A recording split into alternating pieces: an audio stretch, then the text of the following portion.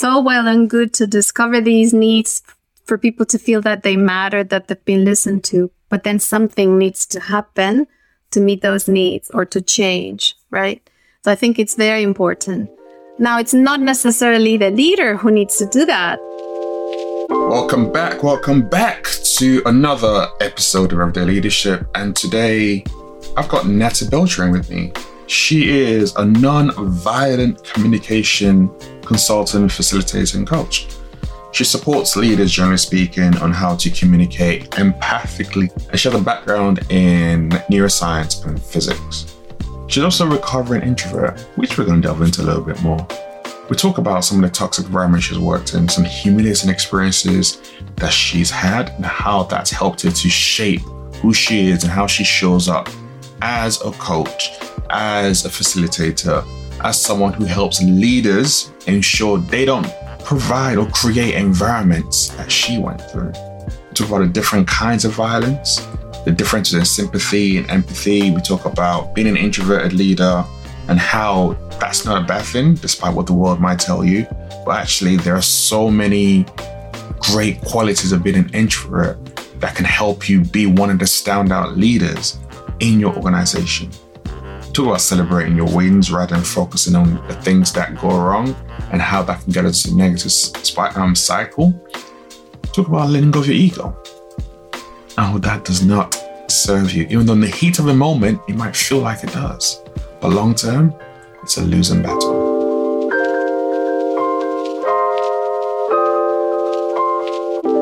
And she is what I'm going to call a recovering introvert. As well. So I have Nati Beltran. How are you doing?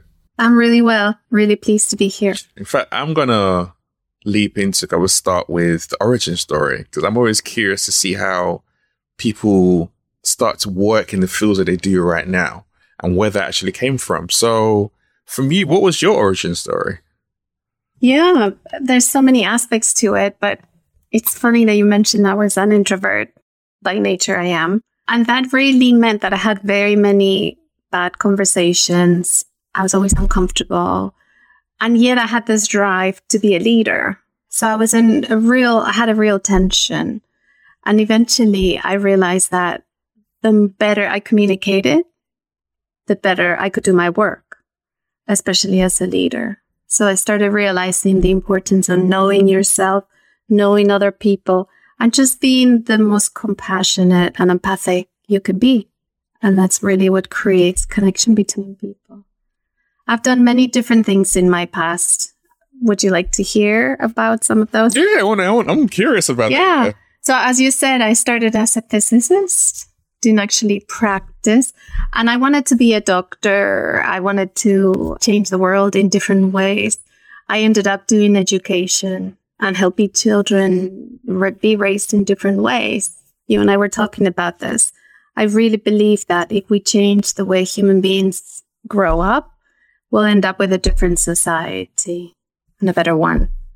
So I ended up being board of directors with a lot of violence. And already I had discovered nonviolent communication, also Montessori, which is a very person-based approach to dealing with people. And so I had some tools.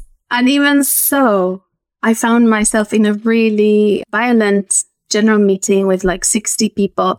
And I ended up being humiliated in public for doing some work that they didn't like the outcome of. But that was very much my role as a leader. And I ended up very traumatized by that experience. I never thought people that I thought they liked me, could actually speak lies about me. It felt like being stoned, like having a hailstone fall on me. And I just froze. And other people around me froze. That was a real tough experience that marked me. I ended up leaving the country and then moving to England.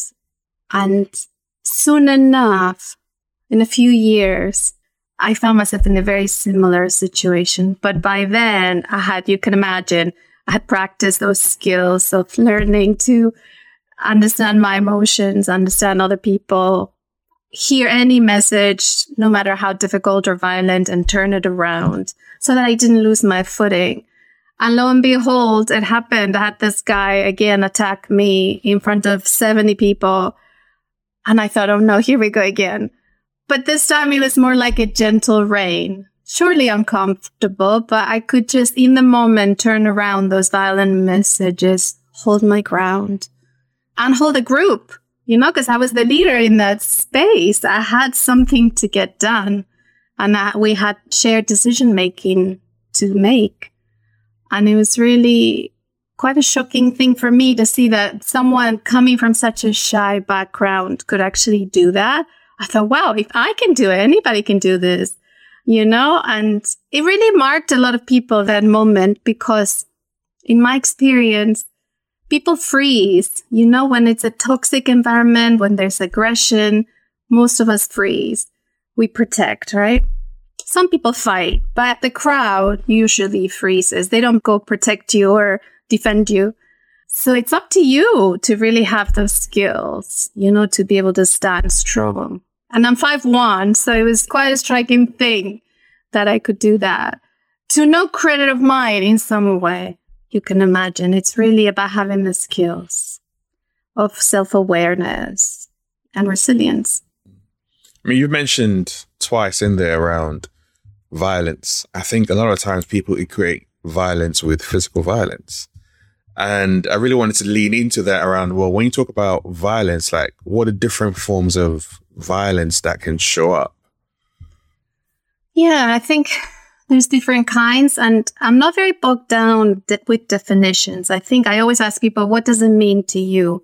To me, violence equates to harm, especially if there's been intentionality. But sometimes there isn't, and there's harm anyway, and it really depends on the words we use, on the tone of voice we use, on how we relate.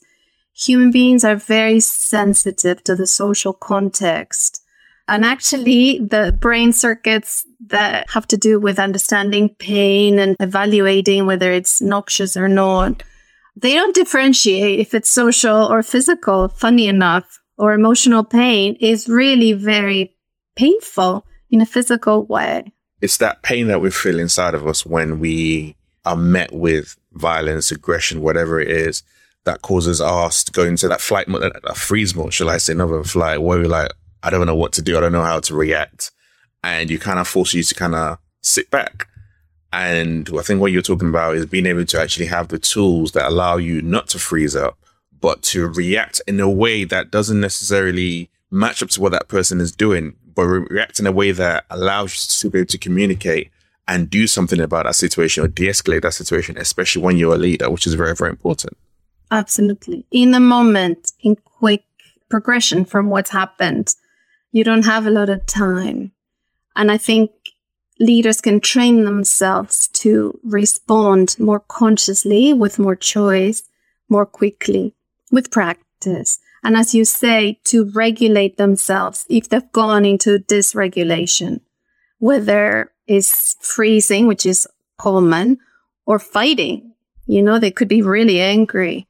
How do you control that emotion and still make the right choice?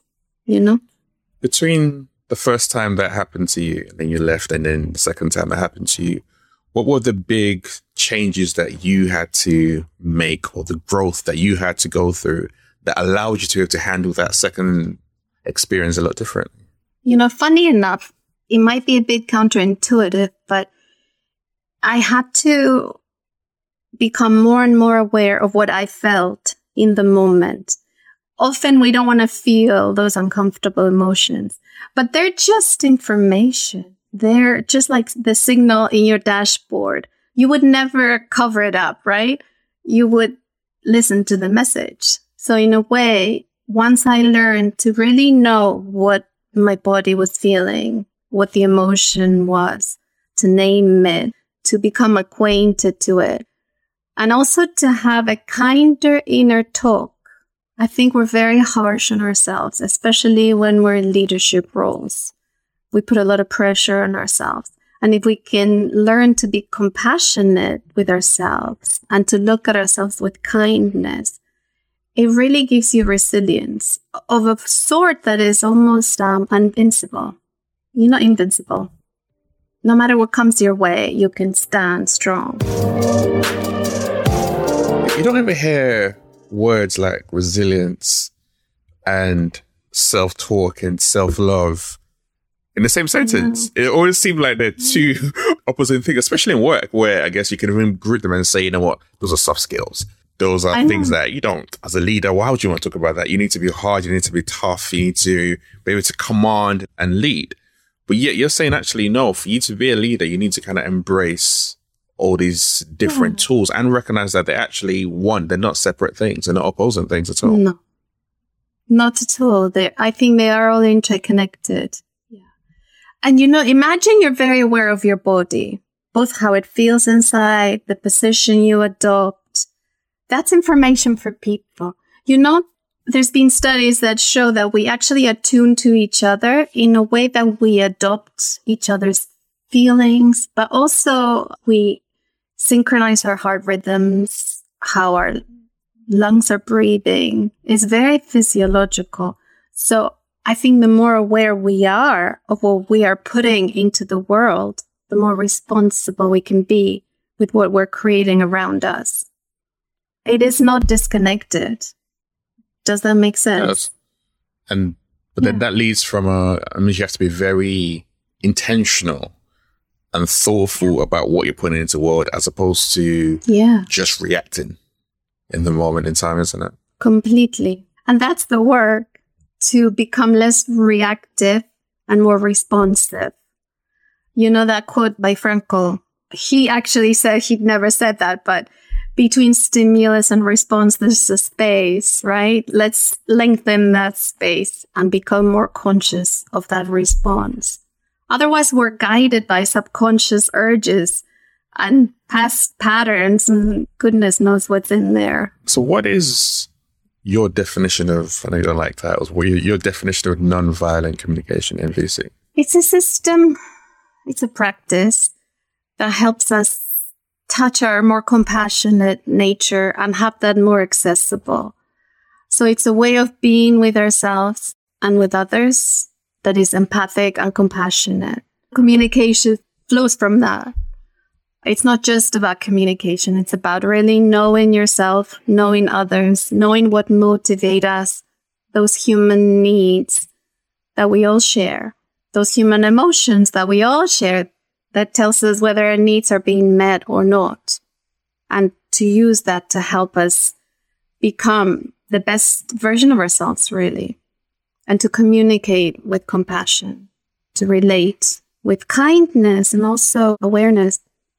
Kindness, compassion, empathy, are they tools that can be taught or tools that can be revealed in someone? Yeah. I think there's a core human ability to be empathic, to be compassionate, and we show it very early on. I think if you see little children, they tend to favor kindness, and of course they're learning all sorts of things, so they could be aggressive. But it can definitely be practiced, which in fact is what I help people do. They come to me, they want to be more empathetic. So I show them, this is what you do when you listen to someone. This is what you avoid. This is how people understand that they're being listened to or that they're being accepted. And this detracts from that. So yes, with practice, they can be learned. Is there a difference you found between sympathy and empathy? Totally, yeah. Sympathy is almost like identifying yourself with the other person and their pain. And empathy is simply seeing them, knowing what it's like to be in their shoes, looking at the world from their point of view, understanding what they're going through, and almost resonating with them, which, as I was saying before, it's a very human ability. It's a matter of honing it and making it more accessible to you. Is that harder? Have you found that's been harder to do, especially the last 2 years when everyone's been virtual? So rather than being in person, there are certain, body traits that you don't necessarily pick up, or certain things you don't necessarily see because all you see is someone's face if you're looking right at the camera. So have you found that's been harder to do, or it hasn't really made much of a difference over the last couple of years? I think it's easier if we see each other's faces, but there's so much more information than the faces. There's the tone of voice, there's the body, the whole body, sends information. There's the words, obviously. So you can pick up a lot. I don't think it relies only on seeing the face. And in fact, people who are not sighted can be equally empathic. They just pick up the other cues. So what do you say to leaders who are like, I don't have time to listen to people's voices and their tonalities. I have got a business to run. I've got people I need to look after. I need to move so quickly. Like, if they say something to me, I take it at face value. If they're not being honest with me, that's up to them. That's their fault, which is the common. I hear a lot of times from leaders. I'm sure you do with your work as well. I do. But, I'm lucky because I get them when they realize that there's no way around it. They have to make time because it's coming in the way of business, right? Or of their own well-being.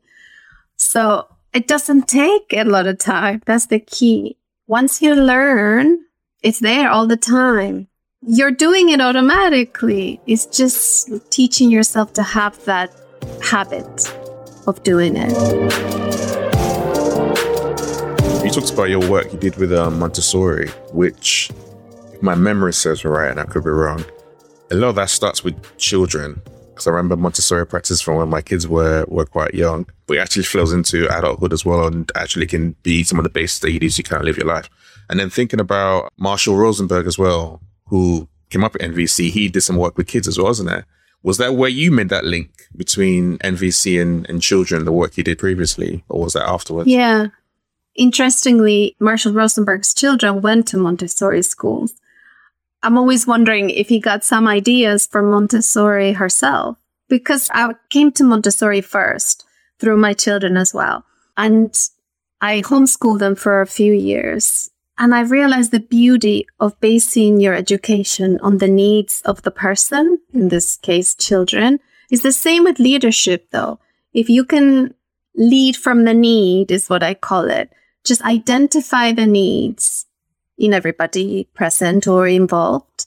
And then from there, find a solution. Everything gets simpler and easier. So then after Montessori, I came across Marshall Rosenberg's work. And it just blended so beautifully because they're universal human principles of how human beings work and are motivated. What are some of those key principles, components of nonviolent communication that you can actually share with us? There's universal human needs that we all have, and they're all the same throughout life. And they motivate our behavior. So every action is motivated by trying to meet a need. For example, you are hungry, right? Because you need nourishment. So the need is nourishment. And the feeling is telling you to go meet that need. Yeah. When your needs are met, your feelings are pleasant. So once you eat, you'll feel satisfied. So that's one really big principle. And no matter how tragic somebody's actions are, they're still trying to meet a need. So you can always connect at the level of needs. And once you identify and make clear what the need is, often people realize there's better ways to meet them that are less costly to everybody if their behavior wasn't great. So it's a really beautiful way to motivate people to become the best versions of themselves. Empathy is another really big principle. To listen in a way that really gets people heard and known and valued. And back to what you were saying, it doesn't take a lot of time. 1 minute of this and people feel so seen and like they matter. And then they go do their work in a very different way than if they feel that they don't matter. I call it a superpower, being able to listen empathically. I'm curious, I talk a lot around active listening and the importance of that. Is there a difference between active listening and empathetic listening? I think active listening is one type of empathetic listening. Yeah, and I like thinking of empathetic listening as the kind of umbrella term that encompasses the different kinds of listening, of doing it, right? Marshall Rosenberg studied with Carl Rogers, who was very big on active listening. So a part of what we propose in NVC for listening is active listening. So last week, in fact, I was having a conversation with a leader. We're talking about listening and how important it is and how it's great to listen to your team, your staff, your organization.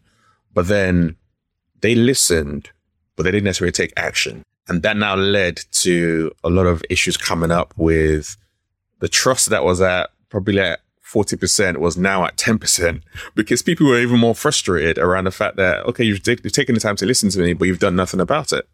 So I'm curious with your work, what would you say to leaders around listening and that follow through and how important it is? Because it's all good to be able to see someone and let them know they've been heard. But how you doing something about it is also very, very important, isn't it? Yeah, it's very important. That's actually the fourth step in the NVC framework. We call it requests, or actually you could call it strategies, but the action step where the needs are going to be met or not met. So as you say, it's all well and good to discover these needs for people to feel that they matter, that they've been listened to, but then something needs to happen to meet those needs or to change, right? So I think it's very important. Now, it's not necessarily the leader who needs to do that. Maybe the leader needs to give that task to someone else. I guess as long as something comes out of it, that's the main thing. And therefore, it hasn't just been a waste, because even being able to share how you're feeling with someone else, there is an emotional and mental side to that you're giving yourself to someone else. And then when you do that and you empty all of that and then nothing comes of it, it hurts you in a really, really deep and internal way, isn't it? It's a very vulnerable space. And I think it's crucial that leaders learn to translate that information into action, which ideally is co-created action. You can agree with that person if it's appropriate for the next action, right? Or once you listen, you can say, okay, what would you like done about this? So you can bring it to the action level. Yeah. And that's a real skill to have. Very important. How do leaders cultivate all these skills? With a lot of patience and a really good coach. Yeah. I mean, to me, that's my work. So it's easy, right? I have a whole system where I just handhold them through the whole process, right? First, through self-awareness. I invite them to do mindfulness type exercises. You can do that in many ways, but that's where the time goes, right? If you do 5 minutes daily, just check in with yourself, get to know your body, get to know your emotions, your thoughts, and slowly you can help them have skills to regulate them. We practice how to have conversations, how to listen empathically. There's steps you can follow to any of these skills. How do you know you need help? Because that's also another key area, isn't it? You can wait till everything blows up and obviously they definitely need help. Or there are times when you have signs in front of you, you have red flags in front of you that you can identify. So how would I know that, I need to come and work with a coach and do some real work about this because this is going to become a problem for me? I think the feedback that you get from people is really essential. Now, if you don't have the self-awareness and the social skills yet, you may not be able to read it too well. But usually people that come to me have heard some version of they don't stand up for themselves, or they are too harsh with people, maybe a bit prickly. People want them to be gentler, or they feel themselves that they're not standing up to their values, or they're not leading in line with their values. Any of these things can be really good signs. Or people are not doing the thing you're asking them to do over and over and over. It's hard to motivate people, for example. Or there's lots of conflicts around you or in the team. Are there people you choose not to work with? Not yet. I'm focusing more and more on leaders who have a purpose of changing the world in some way. Usually environmental, social type visions. But no, I work with people who come my way for now. I was going to say, the reason I asked you that question was because there are times when a client comes to you and have a conversation with them and you recognize that this person is not in the right space or they're not ready to do the work. And therefore it's like, well, if you're not ready to do the work, there's no point in us actually going on this journey. So are there things that you see that lets you know that this person is in the right space for me to work with, or this person's just doing this because they need to tick a box? Before I take them into my courses or my coaching programs, I interview them and we make an agreement. It's just part of how I think leadership should work. So I try and model that, where we go through their vision, their goals, their obstacles, and then we decide, how motivated are you? What would happen if you didn't make this change? I let them know that change is not going to be easy. It's going to require work. And are they going to commit to doing this work? And if they say yes, we enter into a partnership where I try and support them and they commit to doing the work. I like that.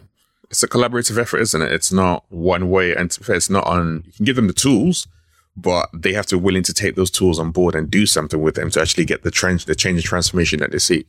And sometimes they decide, or we together decide, that it's not the moment for them. And that's okay. But I remember having some students or clients in the past and I thought, oh my goodness, they're not in the space. They're never going to get there, right? But I brought myself back to thinking, they want this change and I'm going to trust them and I'm going to believe in them. I'm going to do the best to support them. And they've surprised me. And they've been some of my best successes sometimes. Yeah. So in those situations, they've challenged you to be like, there's something I can do in this situation. I just need to think slightly differently. Exactly. Yeah. It's kind of walking the talk, right? It's never easy. So. No, exactly. We all need to do it. Yeah.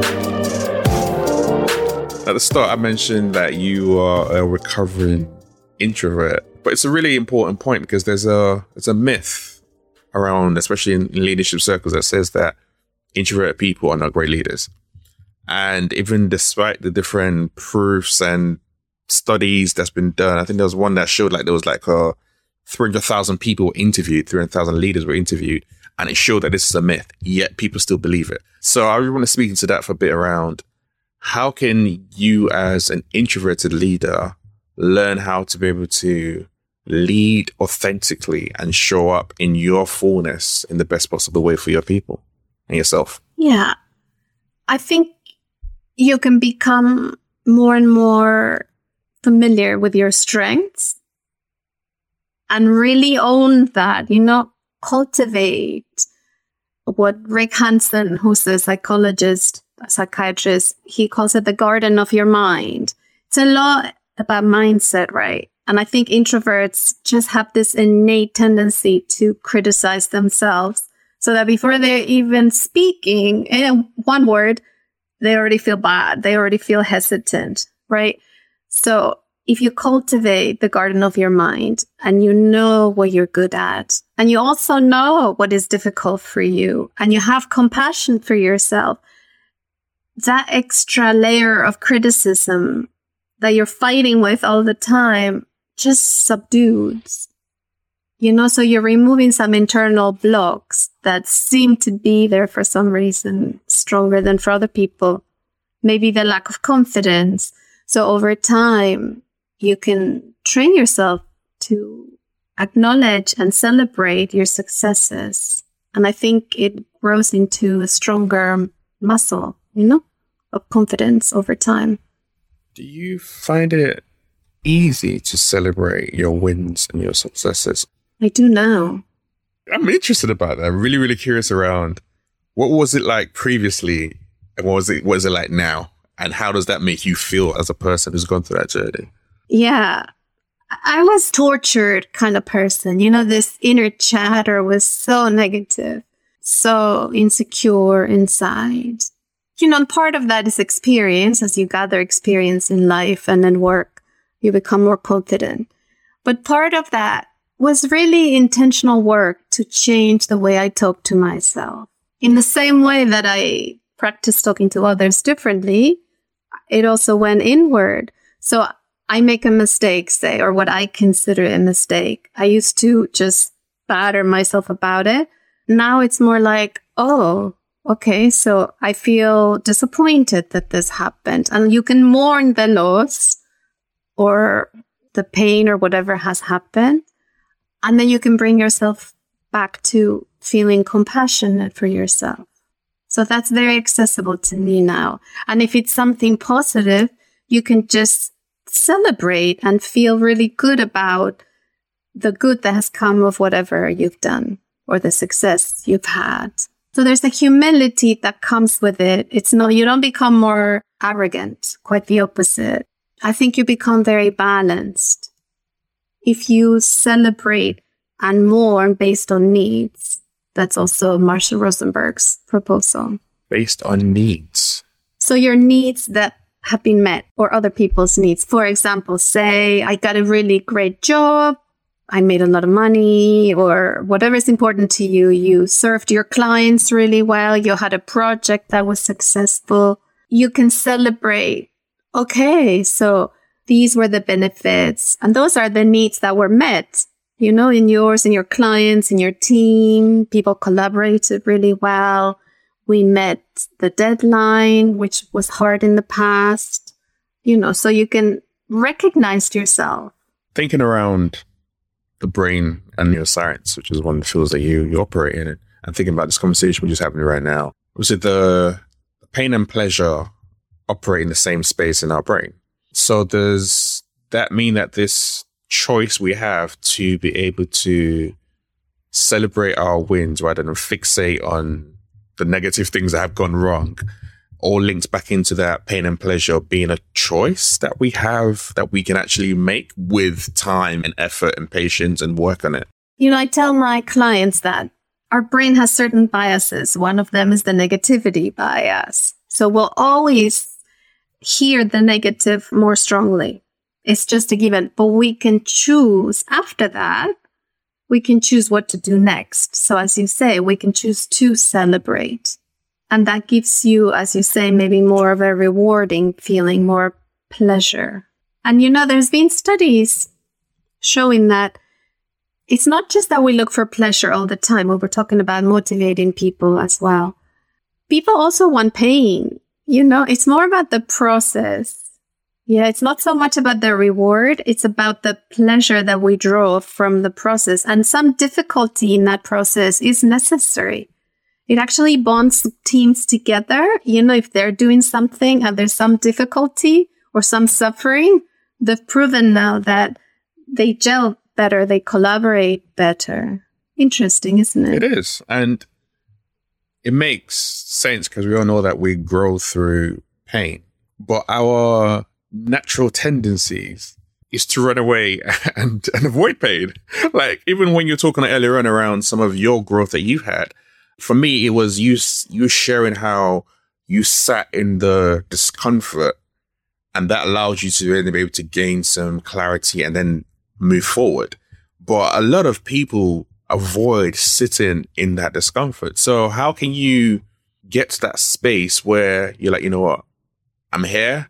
I'm not going to run away from this. I'm going to sit in it. I'm going to go through that pain because I know on the other side of it is growth, which sounds great when you're on the outside of it. But when you're in it, it's a lot. Like I said, that emotional toil on you can take so much. I think you go slowly, step by step. You know, you can't face your biggest challenge all at once, but you can train yourself with the small discomfort to just inch that little bit closer and that little bit closer. And over time, again, it's like a muscle. You train yourself to withstand more and more discomfort, or even to live with a need that is not met, because maybe your team is really doing a poor job, and they will be for a while until they learn, right, how to do it better. So there's no choice, right? You can fight that every day, or you can actually enhance that they work better. There's also been some studies showing that people get motivated from positive emotion, which is so counter to what we do, right? You go to the doctor, they tell you, oh, you've got this disease and this and this and this is going to happen. You feel horrible. And somehow that's supposed to motivate you to act differently. It doesn't work. What works is to help people see the benefits of the change and to give them a felt perception of that they can do it, that their strengths are this or that or the other thing. So from that positive emotionality, then they make the step to change. They're willing to withstand that discomfort, you see. Is this something that you have to have gone through for yourself before you can help other people go through? I think so. I personally think so. It's not theoretical. In a way, I think that's why it's so important that leaders look at self-transformation, is because they need to be the models. People are scanning them all the time. And I think that's part of the problem. They don't realize how crucial they are. You know, people are really watching them and responding. You know, they have a lot of influence and they can use it more wisely. I think if you think about a leader that has really inspired you, motivated you, helped you change, what did they do? And how did they make you feel? I think we all have good examples of that. Right? And it's usually along the lines of they were compassionate, they saw me, they believed in me, they trusted me, they knew my potential, any of those. So they made you feel good, capable, worthy, like you mattered. And that's why on the podcast logo's got the polarity of leading self and leading others. Because exactly what you're talking about right now, of you as a leader, you're supposed to model certain behaviors. And the more you can lean into that authenticity of who you are, it actually influences those around you, because they start to look to you and they see what you're doing. And when you're talking to them, they can be like, actually, he's backing up his talk with his actions. And therefore, I want to be like that person. So that's why it's important, like you said, for them to do that self-work and then flow into other people. And I know, as you say, the leaders that I've most admired and that I've shaped myself after, they've been that. They've been wonderful, gentle, compassionate, strong and visionary, but they treated people nicely and they were confident in their own skin. They knew how to treat themselves well. As you say, they were leading inside and outside. There's a side of me that then goes, this sounds great. But reality, maybe it has been changing, but reality is you see a lot of organizations and people who are in leadership positions who are, I'm going to call them old school, very similar to experience that you had before you moved, where it's about shouting, aggressiveness, swearing, all that kind of stuff. That's the way the organization is run. And you have people who might think, actually, this is not my leadership style, but if I want to get ahead, I need to emulate and be like those people. So how does someone begin to navigate that imbalance between what's going on inside of you and what's real for you, but what you're seeing modeled in front of you and ahead of you? And you're thinking, but I want to navigate, I want to rise up. So I want to be like him, but I really don't want to be like him. And it's not an easy balance.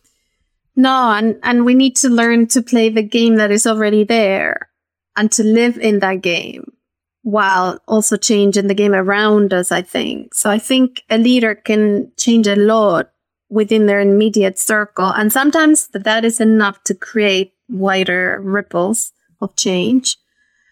But as you say, they also need to play by the rules that are currently there, right? They're not going to dismantle the whole system and then lead in their own way. And it takes a lot of juggling, I think. But in my experience, there comes a point when there's no choice, because the lack of integrity inside people is such a tension and it makes them sick. You know, sometimes I get leaders who really are not very well from this tension that you mentioned, toxic environments, they call them, and they're not thriving. People are not thriving. But if you learn to speak compassionately and to listen empathically, it really dissolves a lot of barriers, because people are people, even those higher ups that function in that way that is not ideal. They're also people. So empathy is really a good way to reach them and to change things, I think. I think that really actually resonates around, you get to the point where that toxicity is just too much. And you need to kind of make that choice of, am I going to keep on trying to stay in this environment, or am I going to step out of it and do something different? I guess you're a good example of that, where you made a choice and you decided to leave, and it's led you on a different path, one that's been a lot better for you. But how important is that sometimes even those internal feelings inside of us are indicators that our body are trying to let us know that you need to let go of this, you need to step out of this environment. Or be different within that environment. And some people can do it. I really admire that as well. You know, the comment I get the most when I'm not actually in a teaching role or in a coaching role, people go, what do you just do? Like, something is different. I don't know what, but I want to learn what you just did, right? They can perceive that you speak to people differently, because it dissolves aggression and tension. It's a new way to look at conflict as transformation, for example. So you're much less afraid to enter into a conflict. So you're actually much more effective. Imagine that in a leader, that they're not afraid of conflict, but they're also not aggressive in any way. So they can build connection as they go. People love that. Because everybody, you know, business is full of people, right? We forget this. It's the main component, isn't it? It is people. So would you say gentleness is a skill, is a superpower that people can utilize? Yeah. I think being empathic is. And it comes out differently in each person. You know, when I have a training or a coaching program, I say to my clients, you speak the way you do, you just practice on the side, and eventually it becomes part of you. So your being empathic is going to look differently than my version of it. But so long as it's authentic, it's really all about connecting with the person you have in front of you, you know, and doing what serves them, what makes them feel listened to. And that's what the superpower is, because it makes people feel so good. And they love you. Most of us have a huge deficit of that. How does the work that you do in the journey that you've gone on inform your parenting?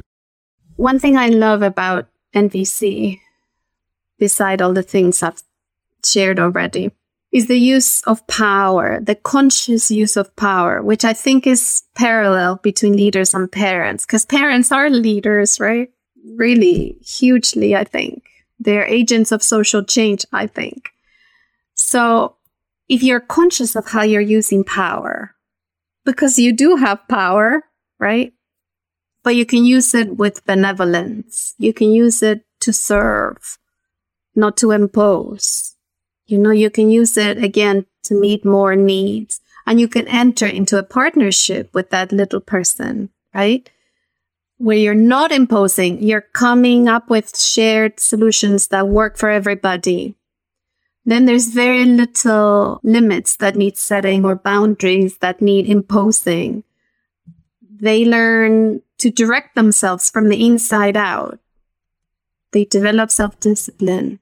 Montessori talked about this a lot. And it's a beautiful thing to see very young children in charge of themselves. And it isn't by imposition that you achieve it. It's by respect, by giving them a voice, by showing them the consequences of their actions on other people. How do you combine that with that idea, which sounds great and, to be fair, should be the model, but how do you combine that and mix it with then cultural norms that also happen? Because that tends to be sometimes where the friction comes into play. Like, you might know what you want to do, but then you got culture that says, actually, no, this is how you lead. This is how you parent. This is how you enforce your will on other people. And you have that constant clash happening because there's a lot of stuff you've learned as a human being and as an adult that has come from your parents that's been passed down onto you. So you have to do that on learning, and then teaching something new to the children is never quite easy to get it quite. You don't get it right, do you? Especially as a parent, you never get it right. No, never. That's why they have the concept of the good enough parent. And I think leaders should realize that they need to be the good enough leader. It's the same. If you start really early on, when children are very young, like when they're born, they want to know how things are done in their society. In the first 6 years, they want to adapt to the society they have. The pull to connect and to belong is very strong. So there's not very much tension. They want to know where the limits are. And those are social, right? Social norms that they've been agreed on. Now, you can say, this is how we do things. And usually they adopt it. Eventually, it clashes with their autonomy. And then you can talk about it and you can decide what to do. And sometimes it will be that you impose a limit, but hopefully the fewest number of times and with the fewest force. There's often an alternative if you know the need, right? I remember, do you want an example? Of course. I'll give you a child example. I remember I have 3 children and my third one was 18 months, 2 years, something like that. So we get to a place and I say, okay, you can get down of the car right now. So I would unbuckle the seatbelt and he'd go, no. I'm thinking, oh no, I need to go. I'm going to be late.